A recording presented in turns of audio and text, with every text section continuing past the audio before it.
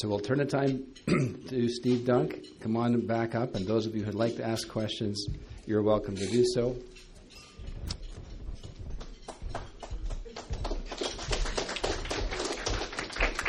So I spoke pretty fast in my presentation. I recognize that. I kind of speak very quickly because when I have a lot to get through. So if I'm speaking too quickly during the questions, just slow me down, and I'll try and slow it down a little bit. Had a lot of information to get through, so go ahead, please. Thank you very much for your presentation. My name is Frances Schultz. One of the things that you said was that 90% of the oil in Canada is produced by CAPP members. That's correct.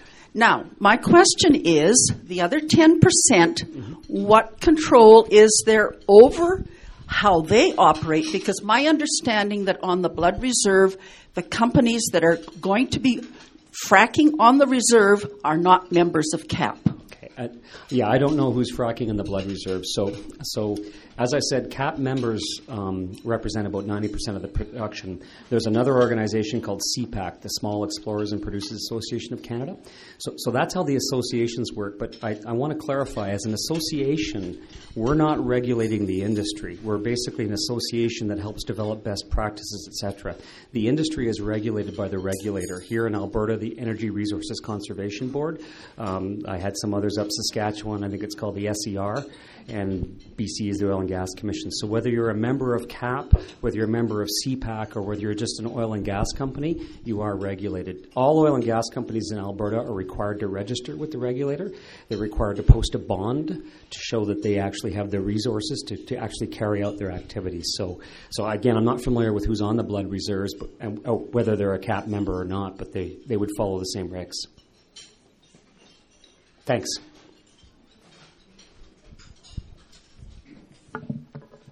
Hi, my name is Knut Petersen. We spoke a little bit about it at the table, and this is a personal opinion of yours I'm asking for. What is the wisdom in doing a massive amount of fracking right at the headwaters of the water supply for all of Southern Alberta, almost all of Southern Alberta, through the irrigation system and the river, and eventually Saskatchewan? If there were to happen a major mishap, we would see a catastrophe that we haven't seen before. Do you have any opinion about the wisdom in doing making a sieve out of the blood reserve? So I'm not familiar with the blood reserve or where it is, but first of all, we only explore for oil and gas where there is oil and gas, right? And we don't control where it is. That's Mother Nature or God or however you want to describe it. Put the natural gas where it is. Whether we're at the headwaters of a river, or whether we're in the middle of a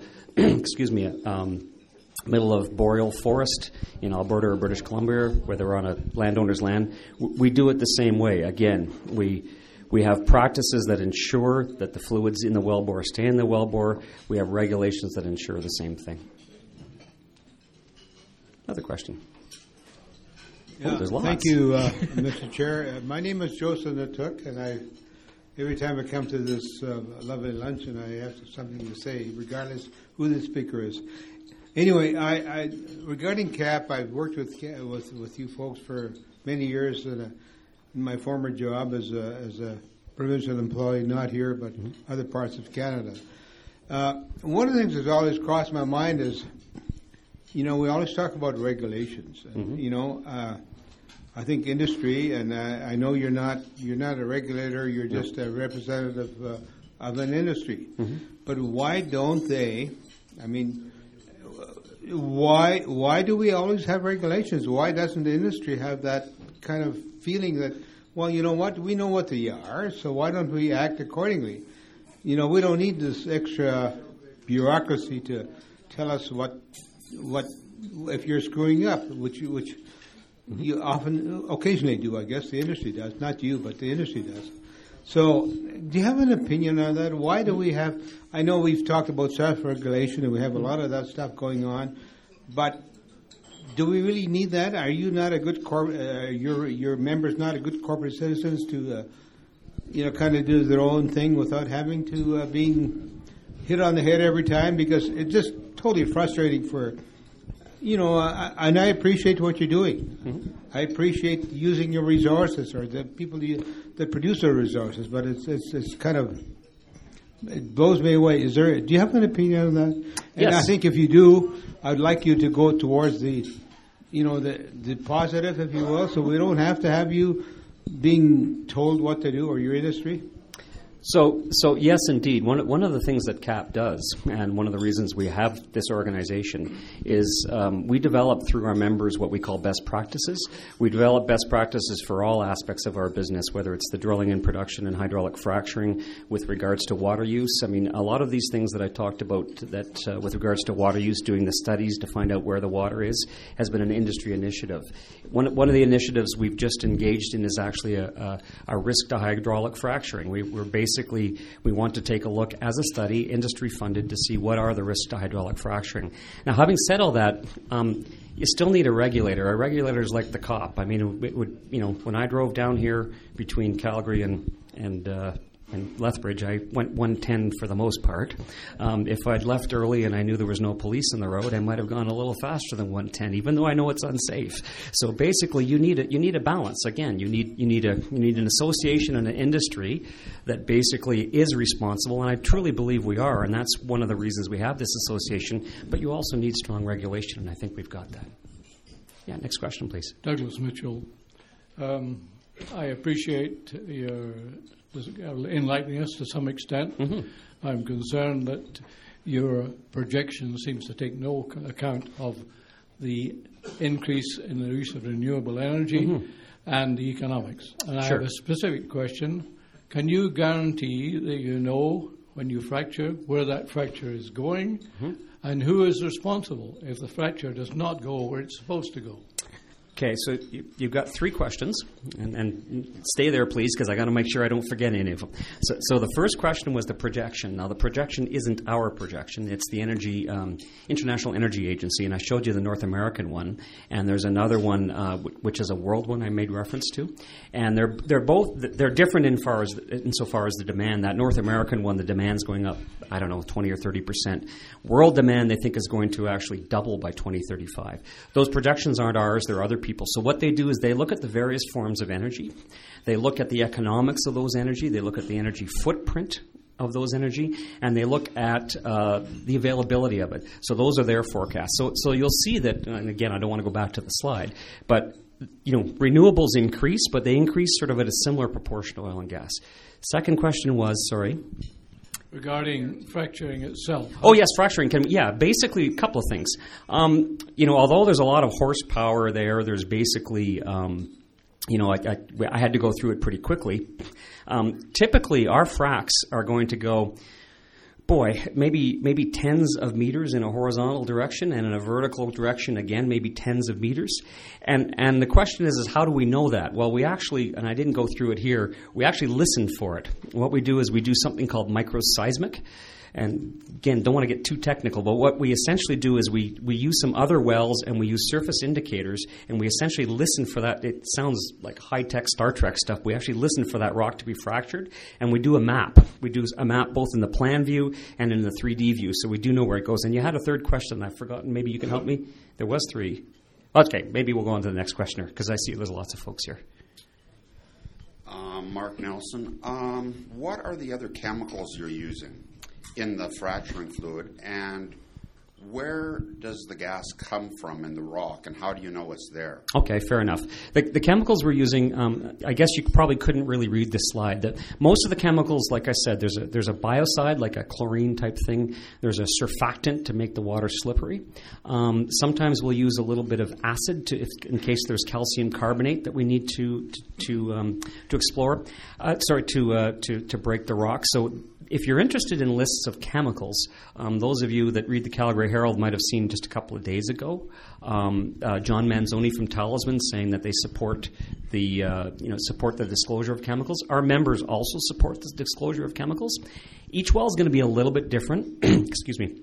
But if you look at Talisman USA's website, they've actually got a list of the chemicals they use. And sorry, second question? Where does the gas come from in the rock, and how do you know it's there? Okay, where does it come from? Well, again, I had to go kind of quickly, but gas is basically comes from organic decay. I mean, those of you that are agricultural people know that if something dies, you get sort of, gas coming from it. So it tends to be, it's not dinosaurs like we tell the little kids. It's basically microorganisms. It's algae, it's plankton, that type of stuff. So that's where it was originally formed. It'll continue to migrate upwards over millions of years till it finds a place that it has to stop. Okay? So in the old days, what we used to do is we used to look for hills because they tended to be these what we call anticlines, and that's where it stopped. We use a technique that I can tell you a little bit more about after called seismic techniques.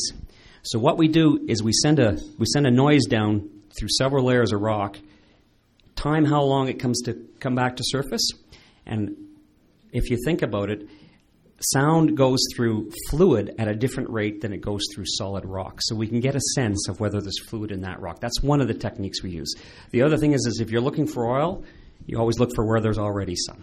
So that's part of it. And again, I'm happy to talk to you in more detail after if you'd like.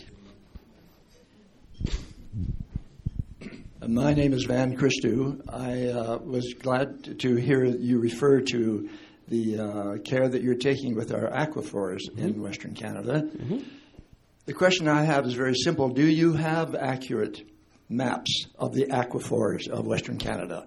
And if you don't have, then do you just find it out after disasters occur? No, again, whether there's aquifers or not, the process is the same. So as far as the mapping of aquifers, you're correct. It varies across both provinces how much information we know. But what we do know is, again, geology has a certain amount of consistency. I hope there's some agricultural folks here. You tend to drill a certain depth to get fresh water, and you can be a little bit saline for your cattle, correct? If you go too deep, that water is going to be salty, whether you're in Alberta or BC. So if you case down to 650 meters, which is generally the regulation in BC, you have to case there, you're going to basically be below any freshwater aquifer. And did you have a second question? One question. Good. I'm only good for one. My brain doesn't work for two. Apologize. Go ahead, please. My name is Tom Kane, and just a comment before I ask you one question. The diagram where you brought back up several times in your slides, that balance one that had the energy, economy, environment. Yep. Yeah.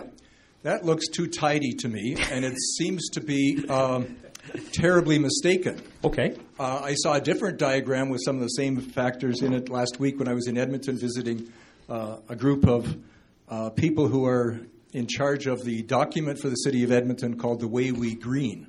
Okay. And they put the environment as the broadest circle, and the other circles are inside that. Okay. That totally changes. You've got the economy up on the top, and you've got the environment on the side, and energy on the side. It doesn't work that way.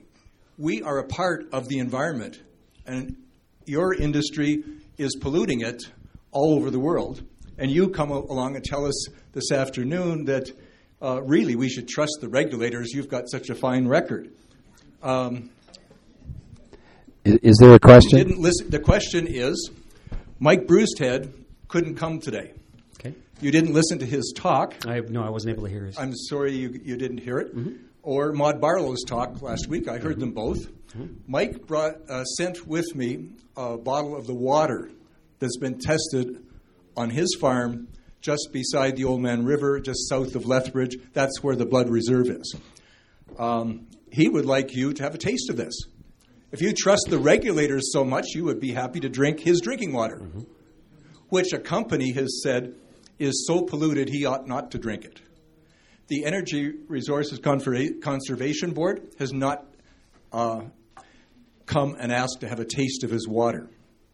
His question would be, what scientific studies have been done to lead you to believe that fracking is safe and that something got into his drinking water? Benzene, chloride, and uranium.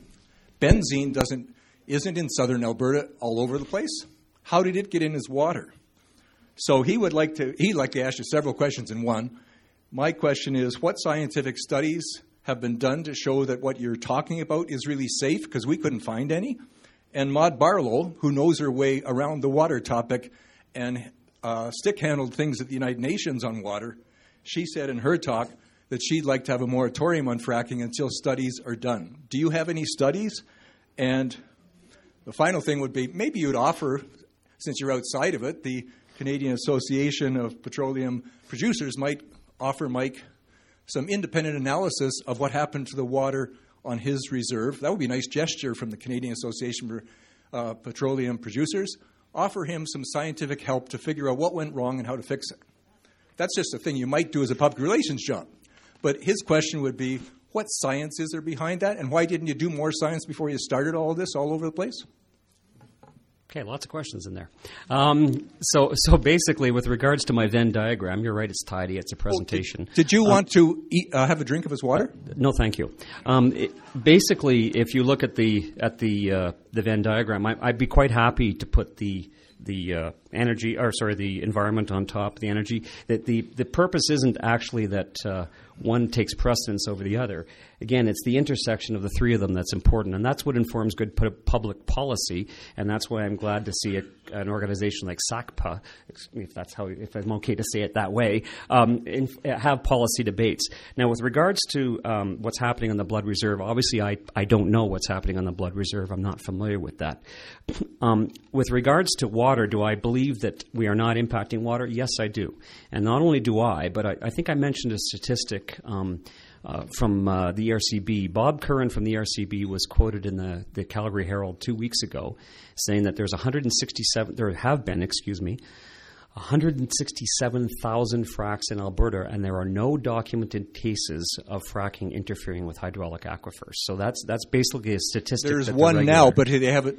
There's one now on the blood reserve, and they haven't responded to Mike's letters. So again, it wouldn't be appropriate for me to suggest why that water may or may not be contaminated. That's really something for Mr. Brucehead to work with the regulator and with the companies. There are a number, there are a number of ways that water can become contaminated. What I'm suggesting is that it's unlikely that it's from the oil and gas development.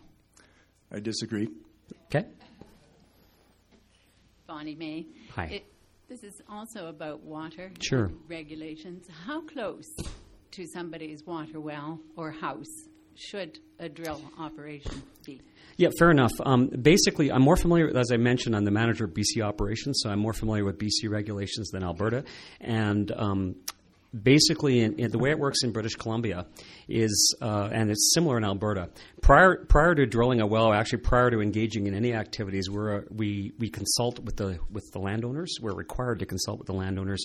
During that consultation process, if the landowner raises their hand and says, I've got a water well, we're required to keep a distance from that water well. I'm sorry, I don't recall exactly what that distance is. It's a few hundred meters, but it is regulated, and I don't have the regulations. But if you really want, I can give you my card after and get it to you, because I just don't have the number in my head. But there is a regulated distance, and it's a few hundred meters from your water well. Hi, Deb Jarvie. Thank you for coming and speaking to us today. I want to just pick up on the comment you made that there's probably about 100 years' worth of natural gas available through these extraction processes. And while, yes, the world needs its energy, if there is going to be contamination that then could take thousands of years for aquifer to be recharged and to clean itself out, then I'll go back to the question you said earlier, so what? It all comes back to that. So what I'm asking, not to attack the industry, but because CAPP is holding so many large cap companies with capital market caps of $5 billion plus, and that's at the low end, what's the chance of CAPP being the champion for Canada and maybe internationally to take some of that market capitalization and shift it to renewable energy technologies instead of having a fight between the two? If we only have 100 years left and we can go to other types, would CAPP ever consider that? So when it comes to renewable energy technologies, I mean, you saw the chart, and again, that's not something we prepared. That somebody else prepared that. So what's happening with other technologies, and they're not our technologies. Our members are very good at finding oil and gas, and in fact, we're good at it, and we focus on that. And that's one of the reasons why we've gone in the last 10 years from a 20 or 30-year supply of natural gas to a 100-year supply of natural gas. Now, there are market forces. I mean, obviously, somebody must be finding windmills profitable. I saw a pile of them on the way down here, similarly with solar energy. So basically, some of our members are looking at that type of thing. I know Shell is looking at some. I believe Talisman is looking at some. But we don't get involved in our members' commercial operations. Those that choose to, if there's basically opportunity, our members see opportunity for unconventional, for alternative energy sources, they get involved in that business.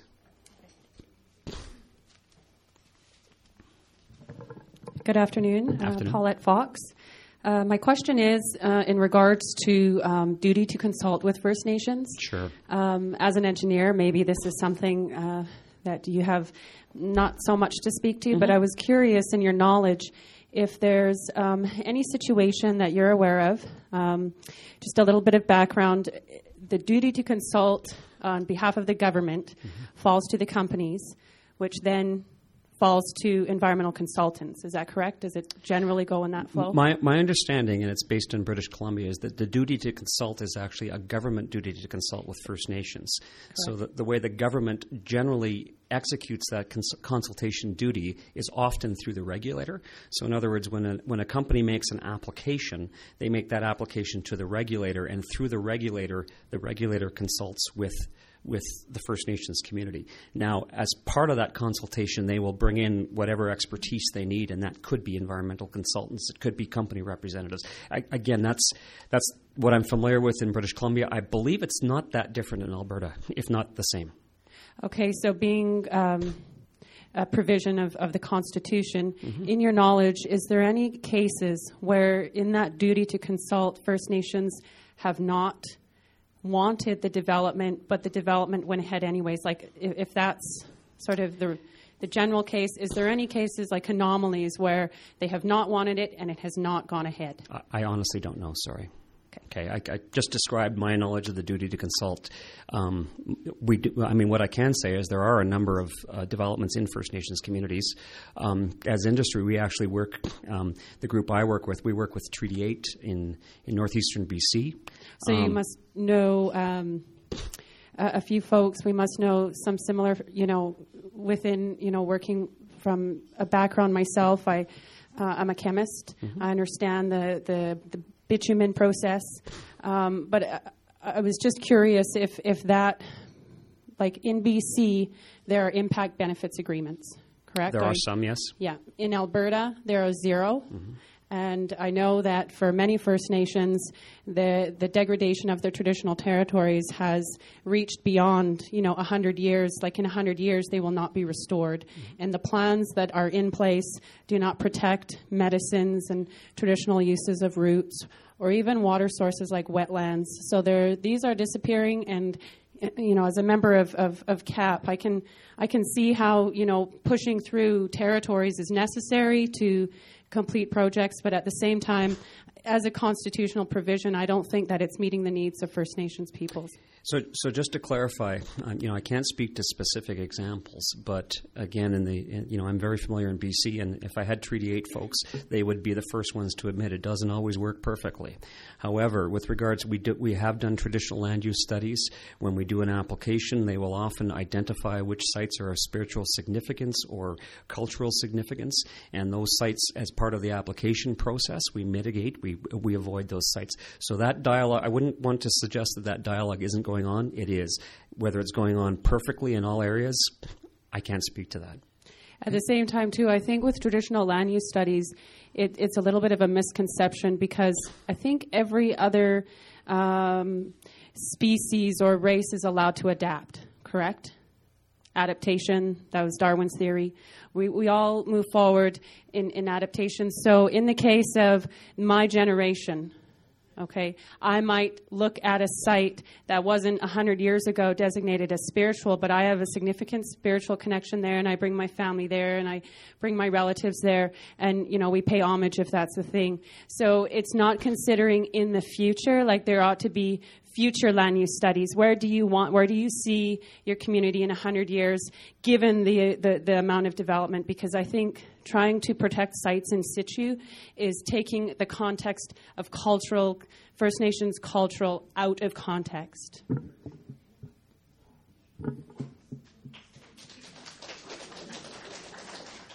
Thank you for your presentation. I've got a water question, and we had some interesting discussions at our table during lunch. Good. And that had to do with the fact that when the water comes back up after the fracking process, and you mentioned it's very salty. Yes.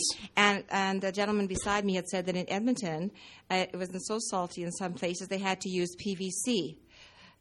Are you familiar with what happens when that's really salty, recognizing that concrete can erode or break up, and how often is that salt issue addressed? So you're right.